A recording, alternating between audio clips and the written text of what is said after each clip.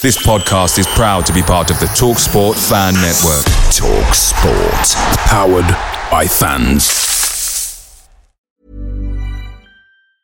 And there it is, that's as good as it gets on this stage. Nissan Townstar EV strikes again. It's an unstoppable van, unstoppable. Just fantastic. You can actually see the ProPilot technology in action. Effortless parallel parking. It moves with all the confidence that comes with a 5-year warranty. And with a bench full of all-star van experts, there's real strength in depth here. That's all-star quality. Search Nissan Townstar EV and visit your local all-star van centre to see for yourself. Terms and conditions apply. 5 years or 100,000 miles, whichever comes first. ProPilot is an advanced driver assist technology. Driver's responsibility to stay alert, drive safely and control vehicle at all times. The TalkSport Fan Network is proudly supported by McDelivery, bringing you the food you love. McDelivery brings a top-tier lineup of food right to your door. No matter the result, you'll always be winning with McDelivery. Order now on the McDonald's app and you'll get rewards points delivered too. So that ordering today means some tasty rewards for tomorrow. Only via app at participating restaurants. 18 plus. Rewards registration required. Points only on menu items. Delivery fee and terms apply. See mcdonalds.com.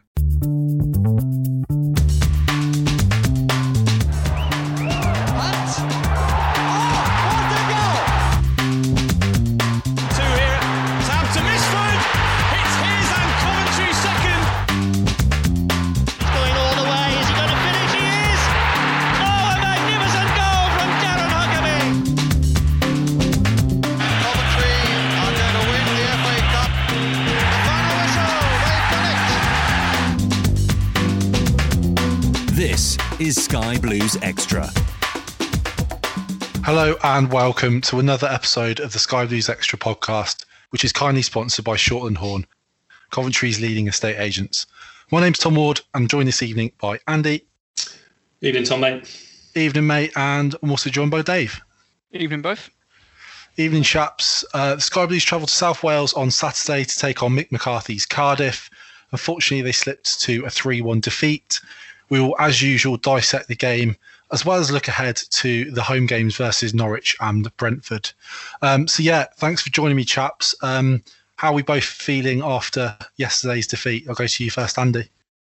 Just a little bit deflated, really, Tom. That's the main word. I was really looking forward to the game against Cardiff after the Watford display. I was impressed with the way we played against Watford. I thought we were unlucky not to win the game. I thought we were the better side against Watford, and I thought we would take that into the Cardiff game. But I was a bit wary of Cardiff with Mick McCarthy in charge, and that new manager bounce. So I was a bit wary of it, and unfortunately, my concerns drew fruit, didn't it? Because we lost 3-1, unfortunately, Tom. Yeah, it's one of those, isn't it? Like, I think before the game we were sort of cautiously optimistic about it, but actually they've hit a bit of form, haven't they? And probably we played them at a bad time, really, didn't they? They're just sort of getting into their groove a little bit. Yeah, I think that put them 7th, hasn't it now? So they're not that far off the playoffs, are they? So exactly, it's a stark contrast to when we played them at St Andrews. They've improved, haven't they? Yeah, they have, big time. How are you feeling, Dave? Yeah, I think very much the same as Andy. I think he's, summed it up pretty well there.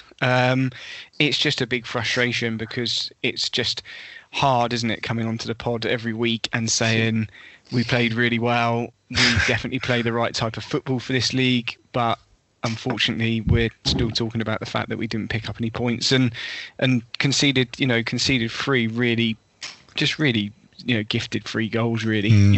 Apart from the Keith Moore one, which I know we'll come on to, there was a lot of work for him still to do, and he took it really, really well. But we didn't make it the hardest as we could have for them to net a 3 No, goals. I agree with you, Dave. I think when they're goals like that, it's a little bit annoying, isn't it? If you get undone by an absolute worldie and you lose 1-0, you kind of just say, well, fair enough. But when they're goals like that, and just really annoying, frustrating ones, weren't they? We'll get on and talk about them a bit more.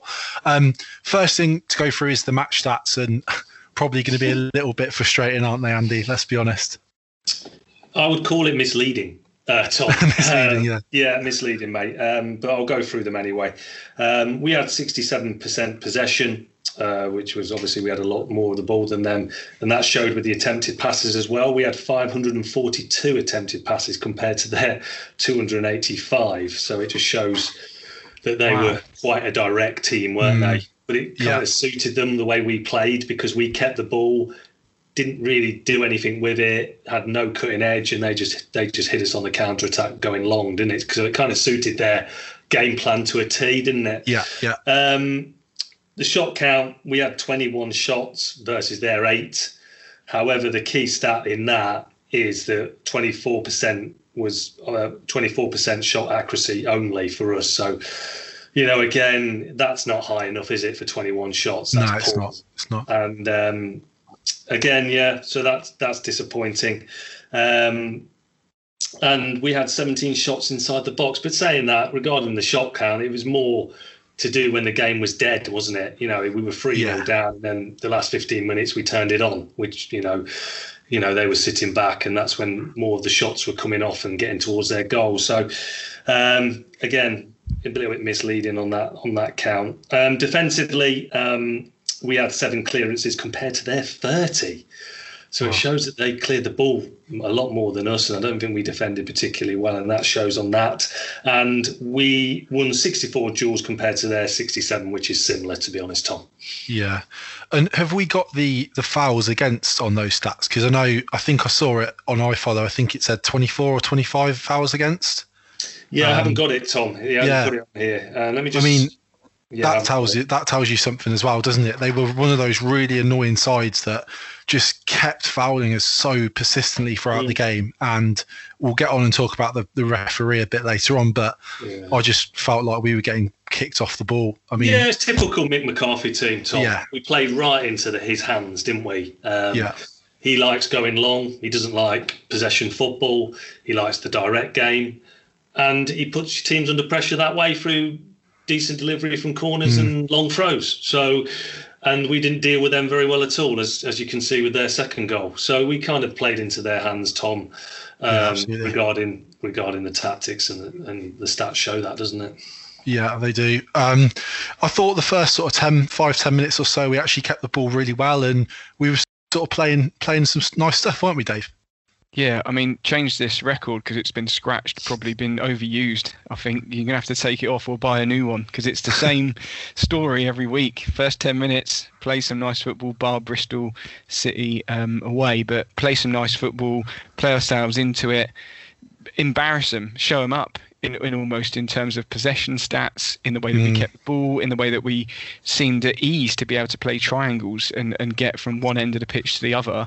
It seemed seemingly easy, and again, I was texting people, saying that these are useless. They're there for the taking. But we seem to be able to play around them and play nice football, and like you say, early 10 minutes, it just looked all was rosy, and it looked like it was going to be an enjoyable afternoon. But we need to go for it more, don't you think? Like, I know we kick off and we play some nice football and we play our triangles, but why don't we just go for it and try and score an early goal? Because, like Andy was saying later on, we were peppering them and we were in their box and we were having shots or whatever. But why are we waiting until we're 3-0 down to be doing that? Why can't we be going a little bit more gung-ho at the start of the game when we've got the ball? I think in the final third, we're not that great, if I'm honest. Yes. And I think that we can play really nice football, and Biamu's been running the line really, really well and getting in behind, and I don't think we support each other quick enough. I don't think we do that. But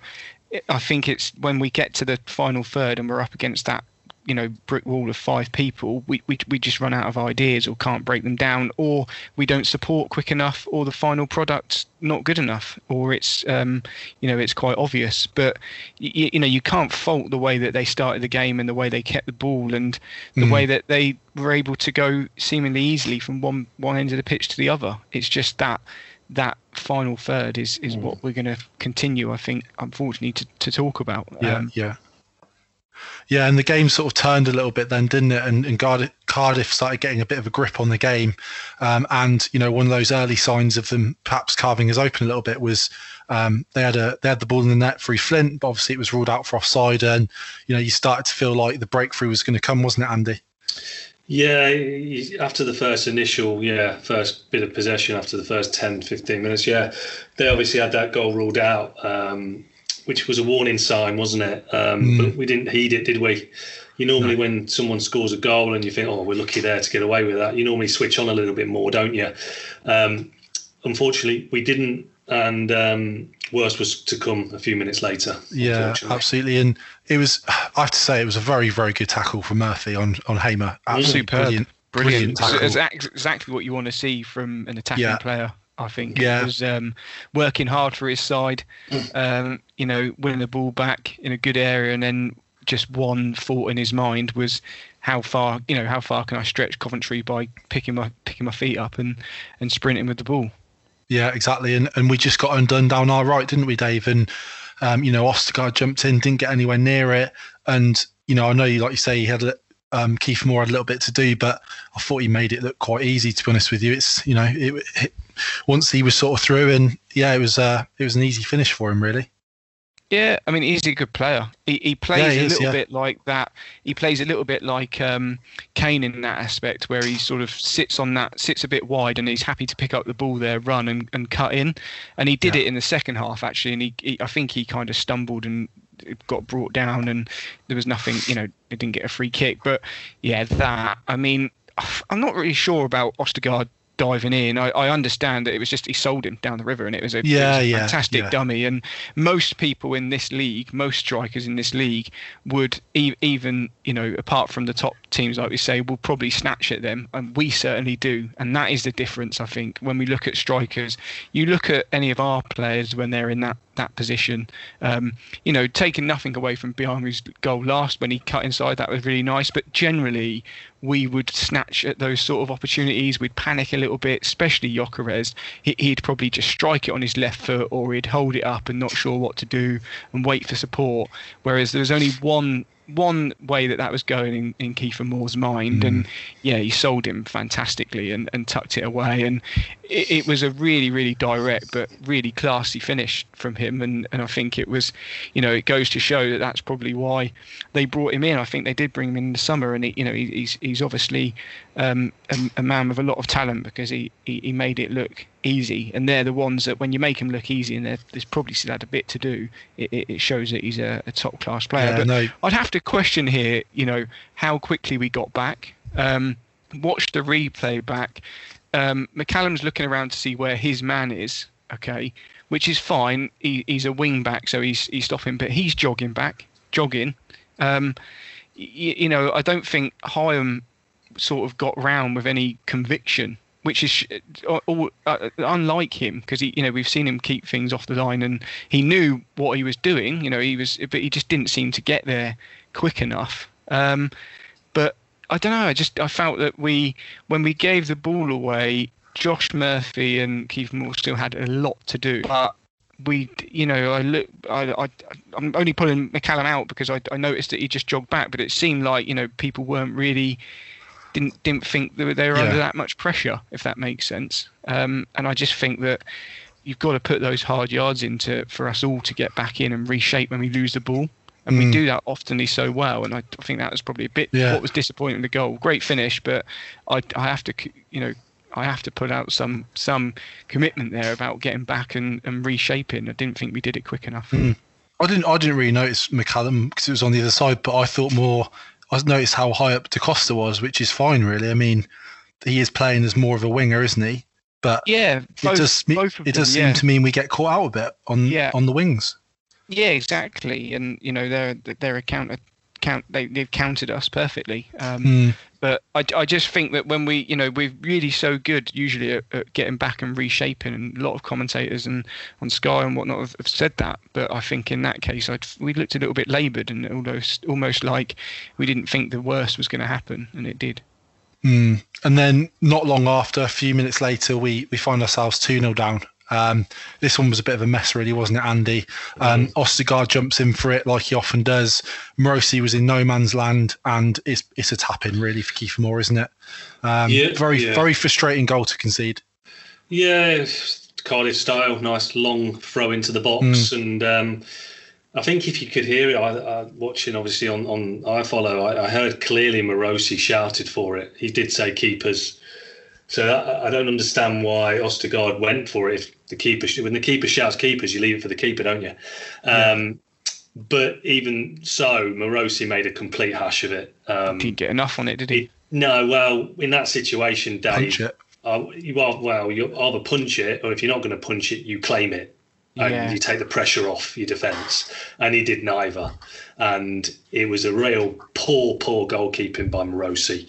And then Kiefer Moore put it in an empty net, which was easy to do, wasn't it? He wasn't going to miss. And a complete mess. And it'll be interesting to see what Robins does regarding Morosi after that error, because obviously Wilson has done well.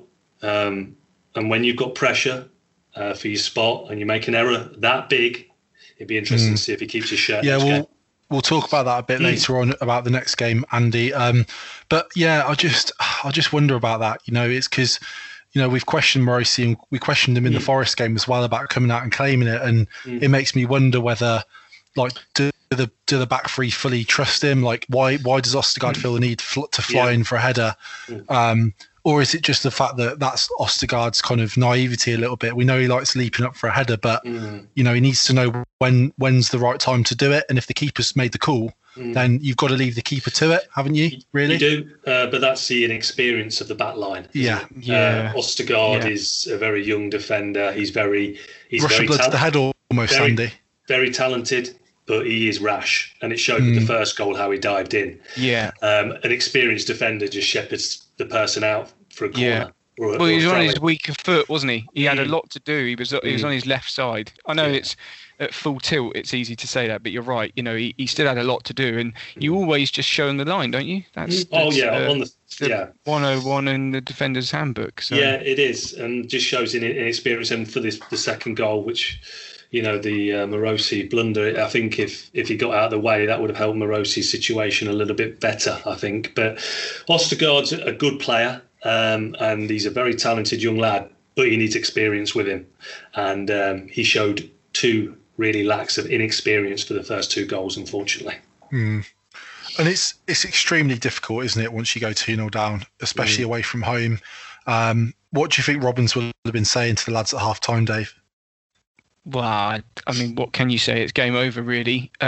What he would have been saying... But it shouldn't be, should it? I mean, you're 2-0 down, but surely... we need to start having a game plan where we can get back into games. You've got 45 minutes. Games get turned around in minutes. And I just feel like we're writing off games early. Exactly. No, you can't be writing off. But what I mean in the fashion of that game, I think it was all obvious to see that we didn't have enough, I don't think, we haven't had enough all season, really, have we, to go out and blow away a team by 3 goals. So when the Sky Blues go to 2-0 down, it's a concern and a big worry. But I think he would have been saying, keep it tight, keep playing your football, and it will come. And actually, I still think that, it would have, because we did cut them open a lot. When in sections we did, and I think our football, they couldn't keep the pace with it at times. But we're going to be a team that carves out very, very little chances in the final third, I think, even though we keep the ball. And you need someone to start putting them in, because you can't be reliant on creating 21 chances that result in shots each game and only yielding 1 goal. It's not, unfortunately, going to keep you in the league. Yeah. And much like the Reading game, really, we came out for the second half and we got kind of finished off straight away through Murphy. Talk us through this one, Andy. Yeah, it was just really, really, again, really disappointing. Obviously, Robins would have had harsh words with them at half-time, and they didn't seem to yield it, because obviously the ball came, it was the longest ball. I think it was Hyam that brought Kiefer Moore down, and then no one stood on the ball. It was just like, then the midfielder just knocked it to Murphy. Murphy went in and banged it bottom corner, and it was just so easy. It was just, You know, when you're a school kid, you always taught when the ball's like won or fouled, you always stand on the ball as a defender, don't you? And just allow your teammates to get back into position. It's almost almost like a gag, isn't it, Andy? I know it sounds, everyone enjoys doing that sort of shithousery sort of stuff. That's the thing that players enjoy, isn't it? To sort of frustrate and give away a foul and then stand on it, kick it away, time to get up. But it allows your defence to get back into position. Of course it does. And it's just, no one just stood on the ball. They just let the lad just knock it to Murphy. And Murphy just drilled it bottom corner. It was awful. Do you think that epitomised the performance in that we just, not that I hate the word we're not at the races, because that's that's rubbish really when you're paid a lot of money to kick a ball around. So that doesn't wash massively. But I mean it did epitomise that we just weren't switched on, were we? I think because the goals were quite easy that we give away, and it just felt that we just weren't quite at it 100% and weren't quite switched on, and I think that goal epitomised perhaps that performance. They're all three goals epitomised the performance, Dave, and Robins came out afterwards saying it was the worst performance of the season. Not much fight there, not much quality, only a little bit of quality when we were 3-0 down, and even he said it was just not good enough, and he was really angry with the performance, and rightly so. So I agree with you, Dave. I think that goal and the other two before it did sum up the performance of a lacklustre performance by the Sky Blues. And I tell you what, we can't have too many more of that towards the end of the season, because we can't afford to be losing points, keep conceding silly goals like that. Yeah, I agree with you. But at the same time, I think I don't think we ever really thought we'd get anything from the Cardiff game. Like if you mapped out, I mean, everyone's been, we said for a while Feb's going to be a really hard month. Yeah, and we got 1 point out of 2. So, we weren't expecting to get results here, Yeah, you've got to be positive, and we've got big games coming up to look forward to, no question, Tom. But the only concern is the team we've beat this season, though, isn't it?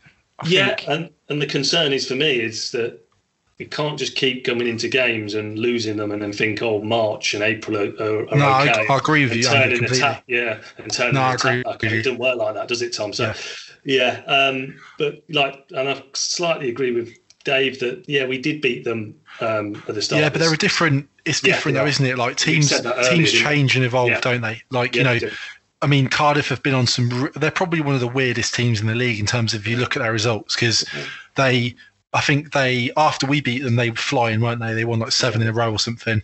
Then they lost about 7 in a row, and now they look like they're about to win 7 in a row. So, I get that we've beaten them before, but this league is very, very strange. And just because you beat someone in the first half of the season doesn't really mean much for the second half, I don't think. No, but what I'd say is with that is that it wouldn't have mattered who the team was on Saturday. I think any team in this league would have beat us the way we turned up and the way that we, from after 10, 15 minutes, the way we approached the game just didn't look switched on and up for it. But what I mean is, when you look at the teams that we've got to play, we've talked about free hits, and Cardiff certainly wasn't a free hit. And I agree with that. I don't think Robins would have been portraying that type of message in the lead up to the game. So it's an odd one for me that it just that every team goes through these and they have performances, but it's an odd one for me that we just weren't quite at the races. And even when we had the ball and we kept it well, and we even in the opening exchanges, there was no real conviction. So, and it was almost too easy for us to play those triangles, because I don't think Cardiff wanted to be that near to us in the middle of the park. I think they were quite happy to have, a deep defence and 5 at the back and say, okay, see what you can do when you get to the final third. But the contrast between that and the Watford game was vast. Yeah, the fight, the way that we closed people down in Watford. Yeah. Didn't give him a minute's peace. It was chalk and cheese, 2 different teams. And I find that bizarre. And the only thing I can say is that, I don't know, it sounds awful, but maybe it was cold. If you didn't fancy it, because that's how it felt. That's how it felt. Yeah. Well, we can move on shortly, but I guess just to round it off, I suppose one of the positives we can take was Hyam's goal. It was a kind of poacher's finish, really, wasn't it, Dave? Yeah, I mean, I would have preferred him to do that the week before. Yeah, but, exactly. Yeah. But no, it was a poacher's goal, but it just felt like...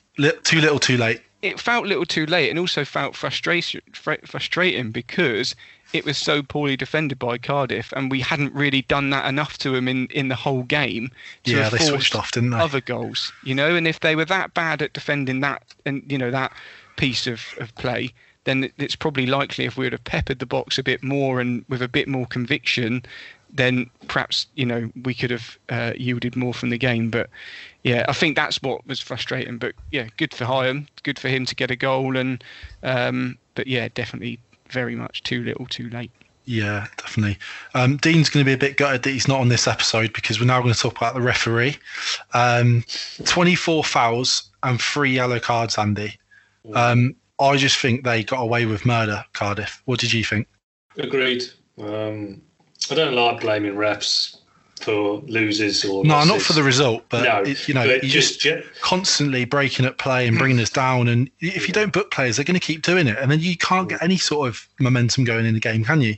Yeah, I think he was just a bit scared of Big Mick after the game, weren't he? Probably just thought he didn't want to be pinned up by him at the end of the game. But no, terrible. Well, Vivesh looked like he was going to lamp him one at the end, to be honest. The only voice I could hear, I think it was both Mick and Adi, wasn't it? It was like... Yeah, it's funny, they apologise on Sky for bad language, but they don't do it on iFollow, do they? They need to. iFollow can't even get the commentary on, Tom. That's true. Apologise.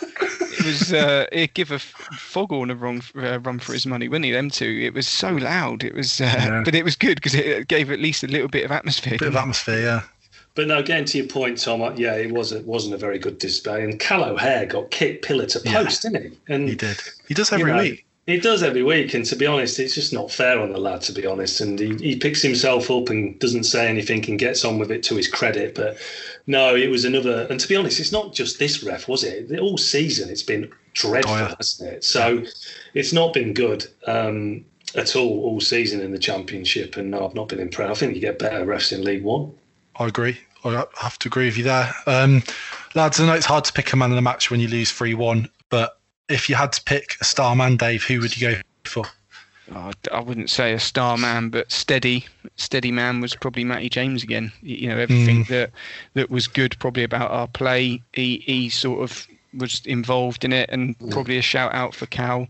To mention about the refs and not to bang on about that, but yeah, Biamu, that trip that was in the box anywhere else on the pitch, it's just one of those easy little sort of like niggly fouls that a ref would give.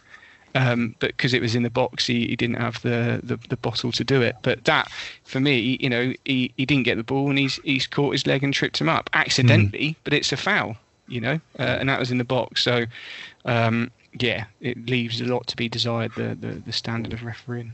Yeah. Andy, thoughts? Cal O'Hare, I thought, again, he was lively. He did really well.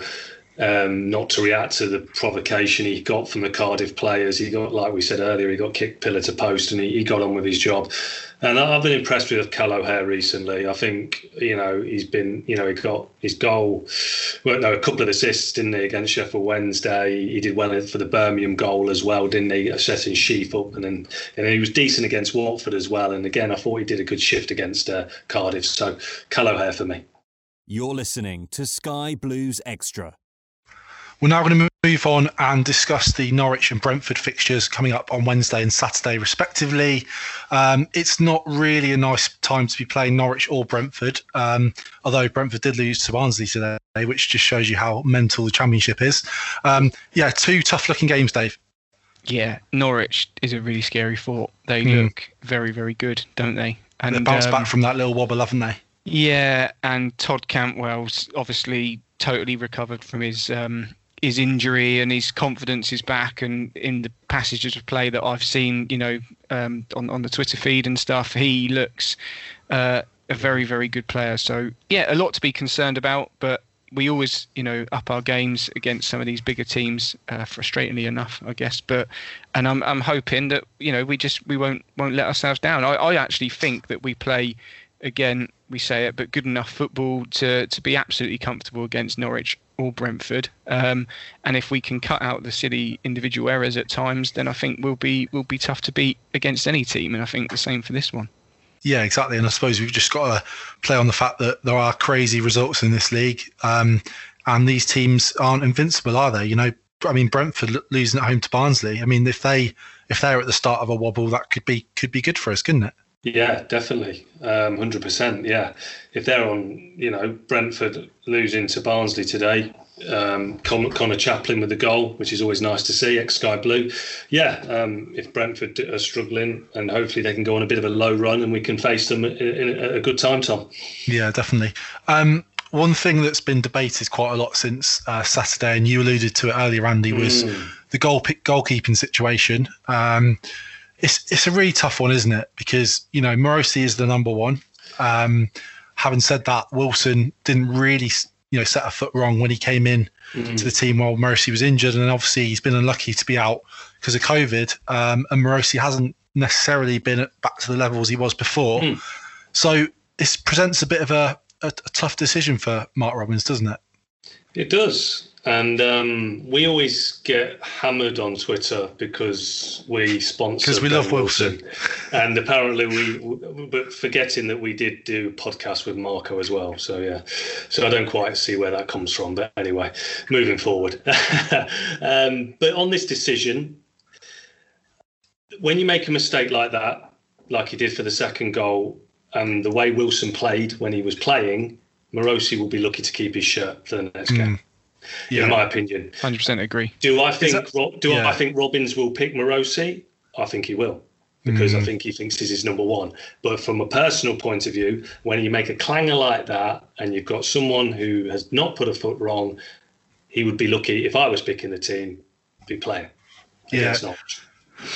I don't know. It's difficult. I think he might drop him. Do you reckon? Yeah. Do you know what? It's a tough one, because I think whatever he does, I think it's difficult, because if he drops Morosi, what does that, as much as we say about Wilson was unlucky and whatever, and he'll feel gutted that he's out of the team, equally, what would that do to Morosi's confidence? Or is that just part of the game and you've got to be professional enough to work your way back in, If Mark Robins is as angry as he portrayed in that post-match comments, then I think that might be the instigator that perhaps is needed, possibly. Like I'm not the closest I've come to management is Championship manager. If I was on that now, would I be throwing teacups around after that? Probably, to get a reaction. Yeah, knowing that we don't really need anything from these games, so go out there and show me enough that you keep your place in the games that are after these two fixtures. Yeah. Just got a picture in my head of you, Dave, absolutely launching teacups around because you lost a game on Footy Manager. Yeah. Your missus going mental at you. More than likely just sat there in your boxes playing. But yeah, it's I think it's true. I think if he's that angry, then it's as bad as it is, it's man management, isn't it? And I think that it probably warrants it. And I don't think Morosi would be I think he'd accept it, if that makes sense. I think, and just one more thing on the matter. I think he'll probably have to take the COVID thing out of the decision-making process now, I would have thought. I suppose you can't really just say, Wilson's been unlucky, so I'm going to put him back in. It's just got to be based on that performance. Is he swapping the keepers around? Do you know what I mean? Yeah, otherwise it drags on and on, doesn't it? I don't think anyone was bringing him back in just because he played well up to COVID. Do you know what I mean? Like, as soon as Morosi's ready, that's it. He's back in, sort of thing. Well, more just that you're unlucky that you came out of the team. Morosi's come back in. He's, you've possibly not been able to train. Outside of that, it's up to him now to do something there. He doesn't keep the shirt, and I think that's possibly what the situation is, and I think that's where we are. I think he's done that. Unfortunately for Morosi, I think that he has. I think he's done that. He's given Mark Robins enough leverage for him to play that card if he so wishes. Yeah, and we'll see how that plays out. But he's definitely given him, like Andy said, I think a chance to do that. It's up to him how he wants to then, go forward with that. And I don't know about team harmony and players being unhappy and all of the other external stuff that comes into that.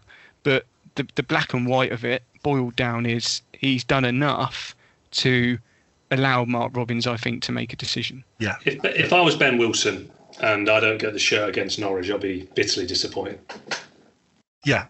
Bitterly disappointed, but we know he's a top professional and he knows what his position is at the club, and he'll get on with it, you know. No, he will, but which you expect from all of our players, you know.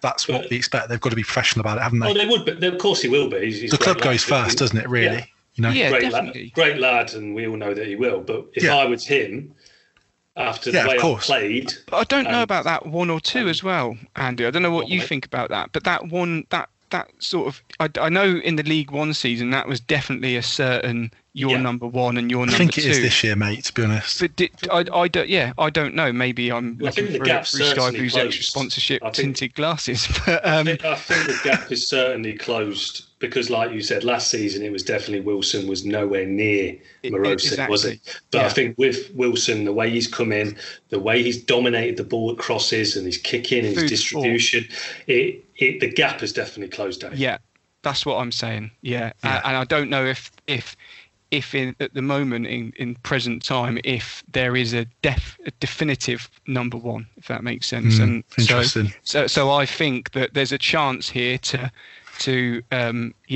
put people on their toes, perhaps. And lads, I'm not even 100% confident that Morosi's fully. I know he's fully fit, but is he fully sharp? I was going to say that mentally. You know when you that's spot on, Tom. Because as a goalkeeper, when you've had that kind of injury, when you bust your eye socket and you broke your cheekbone, that's got to be in the back of your head when you're coming for crosses and stuff like that. Well, so, and Andy, what team was it against that it happened? Cardiff. Yeah. Yep. You know. Yeah. So we're playing this rough physical side, and you know, was that in his mind on Saturday? You know. Yeah, I probably would think so. Interesting stuff. We could probably debate that all night, lads. But we'll move on because there's a lot more we need to sort out here as well. Right. So there's the defensive situation. We're obviously leaking a lot of goals. What do we do in terms of at the back, Dave? What are your thoughts on that? It's so tough. It's really, really tough. Like, I love McFadzean for his chat and just to leadership, get the lads to wise up, you know, because we've given away a fair few naive goals. But then at the same time, we were so good against Watford, you know. So it's only one performance in you know, after that Watford game where we have, and I think I sat on the pod the week after Watford saying, Ostergaard, do everything we can to sign him. He's the replacement for McFadzean. He plays that sweeper role brilliantly. And now we're having this conversation of whether we're going to then bring him out and put McFadzean back in. You know, it's so I don't know. I think against a Norwich team with the pace that they've got and the way that they get in behind, I would probably keep it the same, if I'm honest, with those 3 at the back, but I would have the wing backs. So I would have Rose, Hyam and Ostergaard playing as a centre-back. And I'd probably leave McFadzean out, as much as I think that he probably would be on there balling and you know, giving anyone a hard time that's not doing their job, which I think we need. But I'm hoping that Matty James is perhaps doing that also. So I would keep it with those 3. Yeah, and we don't want to lose the wing backs, do we, Dave? I know we get a little bit exposed, but Da Costa's been creating stuff down the right, hasn't he? And we're only one good move away from him whipping a perfect ball in and someone getting on the end of it, aren't we? Especially with Walker back in the team. Yeah, an attack against a team like Norwich is going to be the best form of defence. If you look through their stats, actually, they rarely score goals on the counter-attack. I think they've only scored, very, very little this year by counter-attacking teams. 3% of their goals. So they're not a team. They do tend to play great football up the pitch, a little bit like us, really, and then obviously just do more from the business end. But they're not a team that counter. So we've not really got to worry about that as much. So yeah, you can't. I don't think you'd be swapping the wing backs. Yeah, and then thinking about up front, obviously, you know, Biamu is a bit isolated up there on his own, isn't he? And he struggles a bit. What do you do about that, Andy? Is it time to try 2 up top?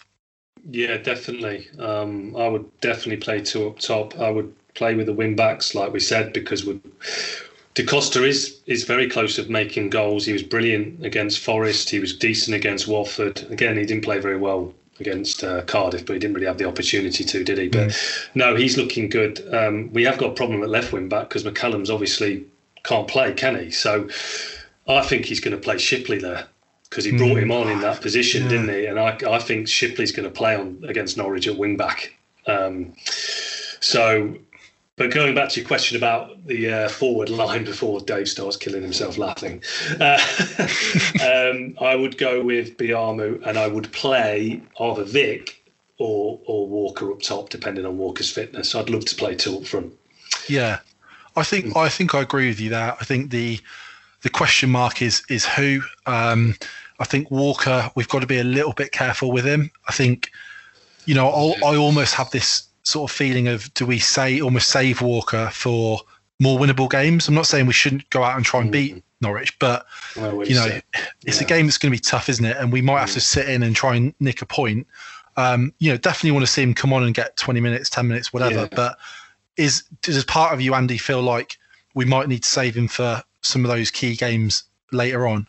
It's a real difficult one, isn't it, Tom? Because you just think to yourself, yeah, that's a great point. Like, in an ideal world, we'd get maybe a point against Norwich and save him, and then in the March games we can play him and he starts scoring bucket loads. But it just, I think with him, and also we don't want to be going down the Matty Godden situation when he played in too early and then we haven't seen him for months. So it's a very difficult situation. Only Mark and Adi will know how fit he is. However, I think we need results and points quickly, even against these tough oppositions. So if he's fit enough to start, I'd start him. Yeah, even just goals. Even if we can, it sounds a bit negative, but even if we lost the next three, but we scored 1 or 2 goals each game, and we're creating stuff, and then that Walker can score when we go into those games, we have to win. And his partnership between him and Biamu is decent. Yeah, remember the Rotherham game? Well. They were brilliant. Watford away? Yeah, exactly. So they were exceptional together, wasn't they, Watford away? Yeah. So it's an exciting prospect, them two up top, for me. So I want to see that as quickly as possible, but we do need to be careful with him. Yeah, we do. What do you think about the striker situation, Dave? Yeah, totally disagree. And Walker for me, if he's fit enough to run around the other day, he's fit enough to start against Norwich. For me, that's it. Protecting people that need game time and game sharpness is just not for me, to be honest. So for Walker, he starts, and I think he spearheads it with one up front, and I think you bring Sheaf back into to break that Norwich midfield that are going to be trying to pick Fred Partridge through, to break that down and give us a bit more in there. Matty James and Sheaf in there doing that dirty work and keeping the ball and playing it. Hamer spraying the balls, and I think that I would prefer to see that. I'd prefer to see Mark Robins revert back to his one up top, hard to beat but play nice football style for me. Yeah. Who drops out of the midfield then? O'Hare or Allen, wasn't it? I think. Because you're playing one up top, aren't you, Dave? So yeah. Oh, you're playing one up top. Yeah. Okay. Interesting stuff. So looking at the Norwich game, lads, prediction-wise, what do you reckon, Dave? They're going to beat us, aren't they? But it's 2-0, probably they'll win. But if we can go, and show a spirited performance, not give away, make them work for their goals, not naive goals, and a good performance and play football, and Walker gets some minutes, I'd be happy. Which sounds so defeatist, but that's for me is what I'd ask for. A decent performance, no sloppy silly goals, solid defensive performance, and just put on a decent display, even if that means we get beat by Todd Cantwell scoring from 30 yards or something ridiculous. God, don't. Fine. Not him. But at least make ourselves hard to beat, because Saturday, if I'm honest, it was embarrassing. Yeah. What are your thoughts, Andy? I've just got visions of Todd Cantwell scoring a 30-yard screamer and running off with his wavy hair everywhere. That just... Oh, no. So that really winds you up, doesn't it, Andy? Oh, it fucking does as well. Yeah, I hate it. A great player, but he's just annoying. But yeah, going back to your point, a really difficult game, like Dave said, and I can see Norwich winning this. I think it'll be a bit tighter. I think we'll score and we'll make it difficult. And I think there will be a reaction to Saturday. But I think they'll beat us 2-1. You're listening to Sky Blues Extra. And we'll move on to the Brentford game. Obviously, it's always hard to preview a game without the hindsight of Wednesday. But I think, this is, again, similar, really, isn't it? A really tough one. I think what really scares me about them is Ivan Toney. He's on fire. Is he the highest scorer in the league? Probably is. Yeah. And what really worries me is that he always scores against us, doesn't he, Dave? Oh, yeah. I mean, he always enjoys popping up with a goal. They've scored, a ridiculous amount. I don't know who scored the most in the league, but it's got to be him, they've got to be contenders. Yeah, I mean, 39 goals from open play, 7 from set pieces, 4 from counter attacks, 5 from penalties. They've scored an absolute bucket. 55 they've scored, the highest in the league by a mile. Yeah, there you go. So I mean, that's really makes for if there's ever a game where you need to perhaps draw the shutters down and grind out a really valuable point, probably is that, if I'm honest. Yeah, it's going to be a tough game. Hard to predict how we'll set up for this one. But yeah, Andy, is it a case of just sitting in and trying to nick a point? Yeah, I'd think so. It depends in what happens with the Norwich game. It's really tough to predict, isn't it? Yeah, but it's hard to see. Yeah, hard to predict. Going back to who I would play, talking defensively, I would bring Mukfadzine back for the Norwich game, definitely. And I would play him, if he's fit, I'd play him for the rest of the season. Because I think his experience is vital. If you look at the team, the only other experienced player we've got is James. The others are not experienced enough. And you look at the side, it just looks lack of experience with lack of leadership. And I think, and also lack of championship experience. How many people have played in the championship at that level before we played? Who? Only Allen and Fads, possibly. Exactly. Kelly, so he brings that, and he brings that experience, he brings that leadership, and I think he's the glue that keeps the other two centre-backs together, in my opinion. So when he's missing, bar the Watford game, because we were good against Watford, I think he's important for us, and he's going to be vital for us going forward. Yeah. So, to get your point, I'd bring him back in, and against Brentford, I would sit in and try and nick a point wherever we can, because they score for fun, don't they? Yeah, exactly. Going to be a tough one. I'll grab a score prediction, Andy. If I'm saying we're losing to Norwich 2-1, I'll say 1-1 draw here, Tom. Well, that'd be all right. Dave? Yeah, I'd take a point. No goals. 0. 0-0. Yeah. That's clean sheet. We love. To be fair, we do love a 0-0 at St Andrews, don't we? Oh, we do. So it wouldn't surprise me. Snap to be honest, lads. And then, the next, we know the next 3 games are pretty daunting, aren't they? We're playing the top 3, Norwich, Brentford and Swansea. How many points are we targeting from these, Andy? I think I'd be happy with, ecstatic with 5. Oh, yeah. I mean, that'd be a win and 2 draws, that'd be brilliant. But I think it'd be more realistic to get 3. Yeah, I think if we're aiming to draw these games, that's probably fair enough, isn't it? Yeah. What do you reckon, Dave?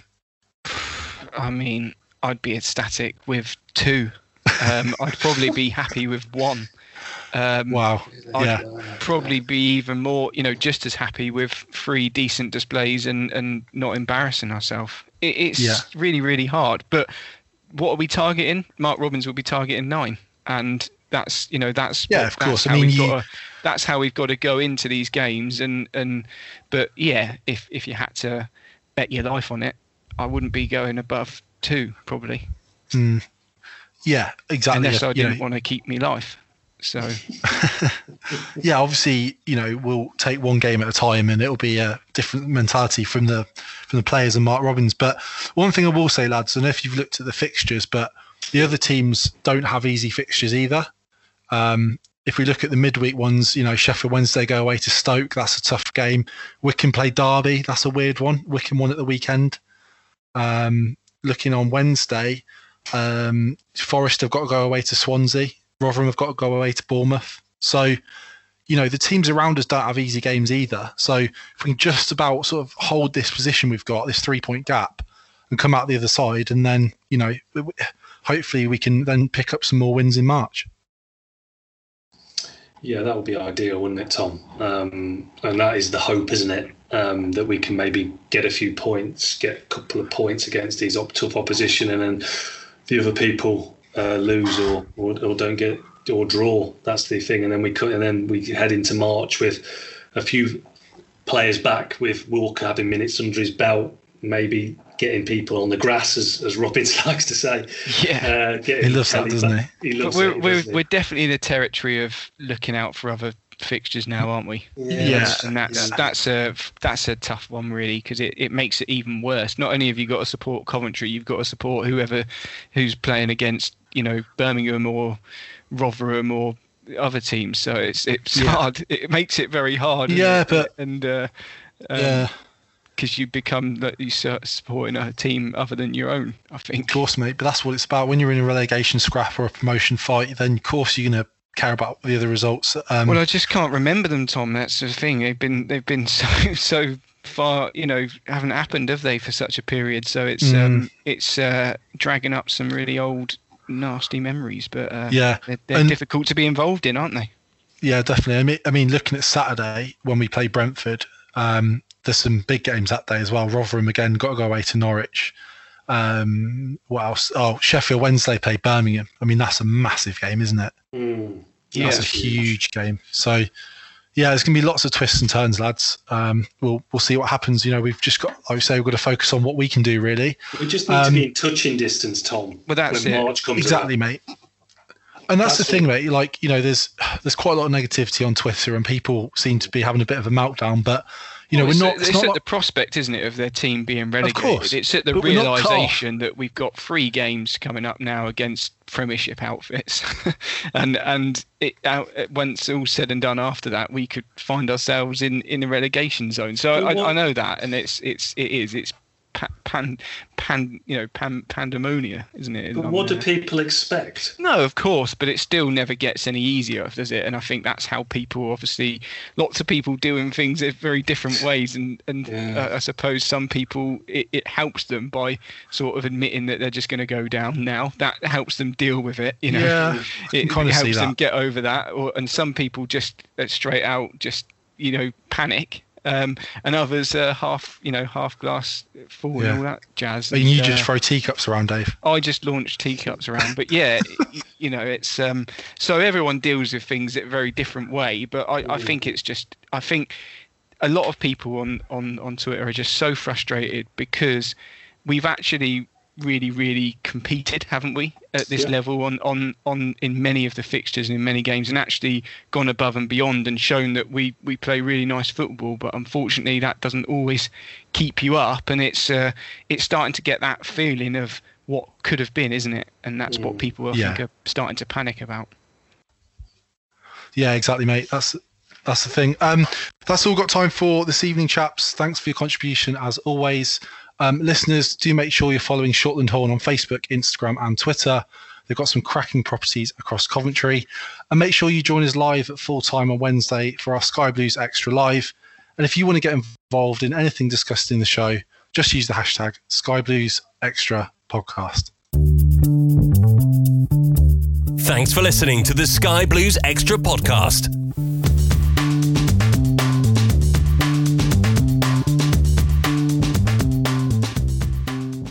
Away days are great, but there's nothing quite like playing at home. The same goes for McDonald's. Maximise your home ground advantage with McDelivery. Order now on the McDonald's app. At participating restaurants, 18 plus, serving times, delivery fee and terms apply. See mcdonalds.com.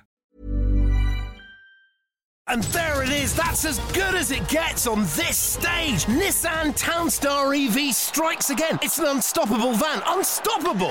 Just fantastic. You can actually see the ProPilot technology in action. Effortless parallel parking. It moves with all the confidence that comes with a 5-year warranty. And with a bench full of all-star van experts, there's real strength in depth here. That's all-star quality. Search Nissan Townstar EV and visit your local all-star van centre to see for yourself.